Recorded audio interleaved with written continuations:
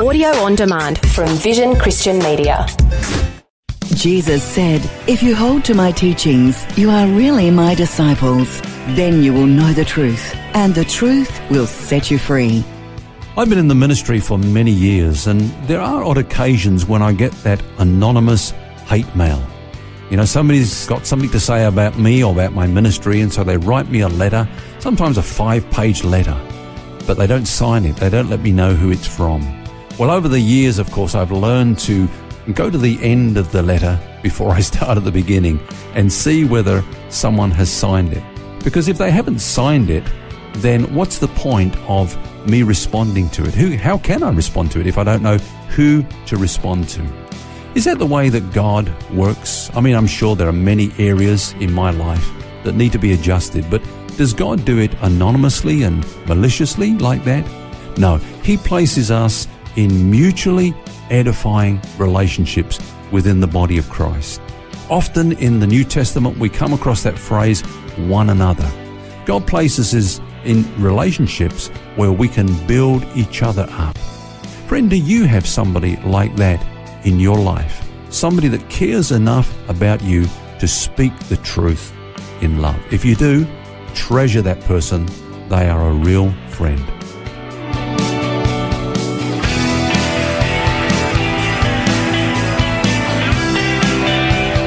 This is Set Free with Ken Legg. Yeah, this week we're looking at how do you cope with criticism. And welcome, Ken. Yesterday you said that anyone God uses has to learn how to cope with criticism. And you began sharing with us how Paul dealt with his critics, and he had them.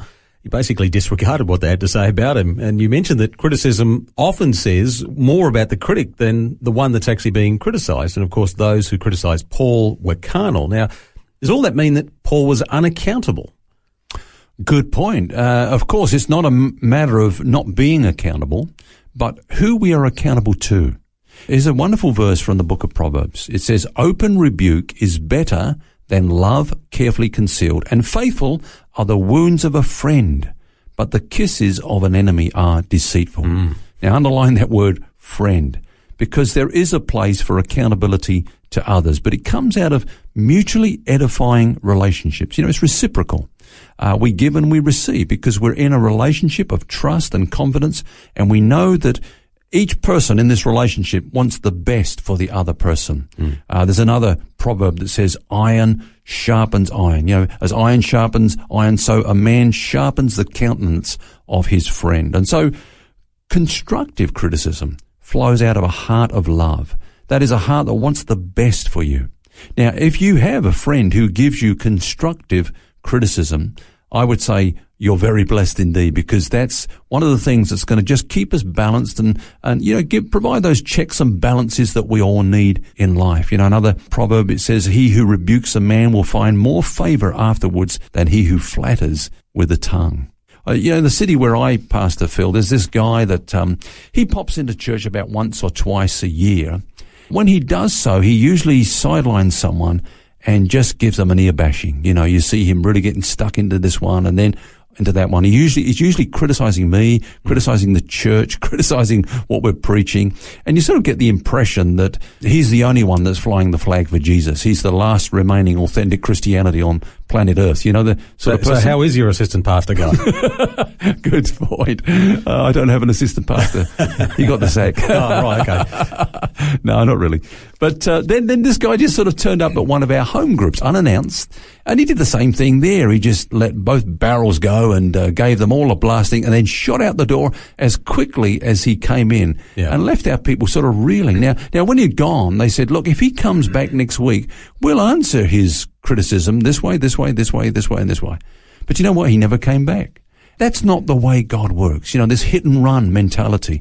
God places us in, as I say, these relationships that are reciprocal, that are mutually edifying, where we can build up one another in the love of God. I think we all really appreciate people who shoot straight and have the right motive. Yeah. I love it actually here at the radio station. We often get people who will so politely criticize. They'll say, "I really love what you guys do," and you know, but there's this one thing and so on. You know, and I love that actually, because they are those friends. It might not be necessarily the friends that we, you know intimately, but they are friends of the radio station. Yeah. And they have the right heart. and they get it. Whereas there's a lot of people who will just want to say their piece and get it off their chest and have their own satisfaction out of having that little gripe and then move on. And that's not the kind of person you're talking about here, is it? No, that's right.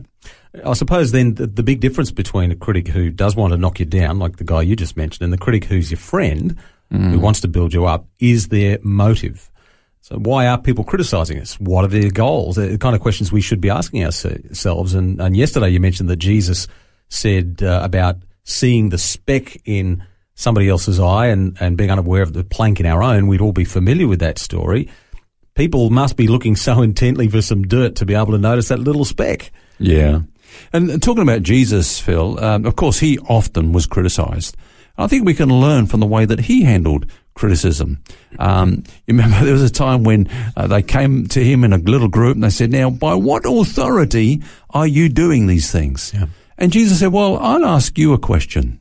In other words, I see you're into accountability. Well, I trust that means mutual accountability. I'll ask you a question, and if you answer me, then I'll answer you. He said, the baptism of John. Now, was that from God or was that from man? So they got in a little huddle, and said, well, don't say, because if we say it's of God, he'll say, then why didn't you believe him? But if we say if it's of man, then, well, they feared an uproar with the people. So they came back to Jesus and said, we can't tell you. He said, well, neither do I tell you by what authority I'm doing these things. I love the way Jesus did that. He often answered a question with a question. Yeah. And obviously it didn't, that criticism didn't get to him. Yeah. He knew how to answer them. I think also he was underlining this thing of, well, let's have mutual accountability.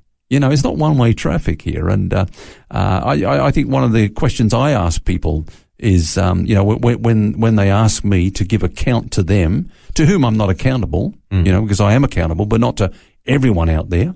The question I ask is, well, give me a good reason why I should be interested in your judgment to start with. As Paul says to me, it's a small thing that I should be judged by you. What gave you the impression that I actually was interested in your opinion? What sort of response do you get when you throw that back?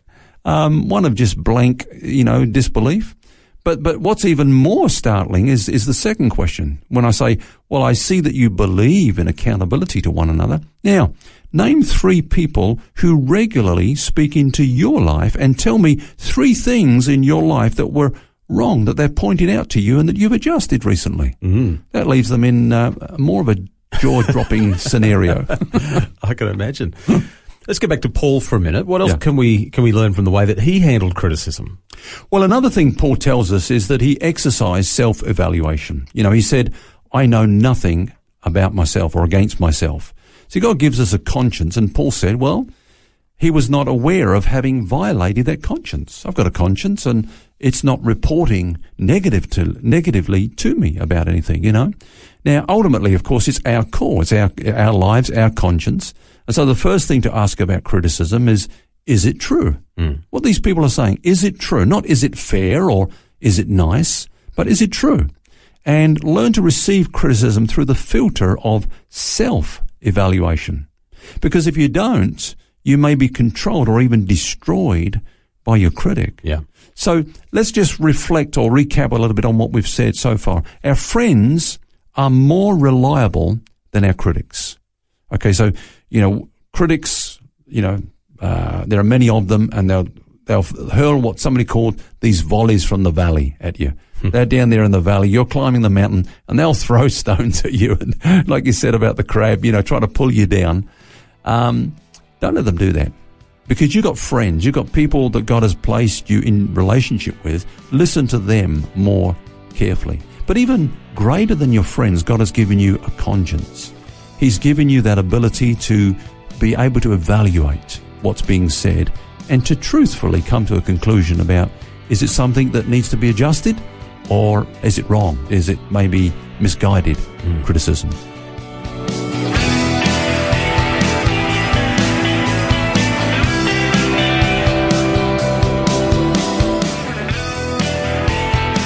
A very practical study this week on coping with criticism, and we'll have more for you tomorrow.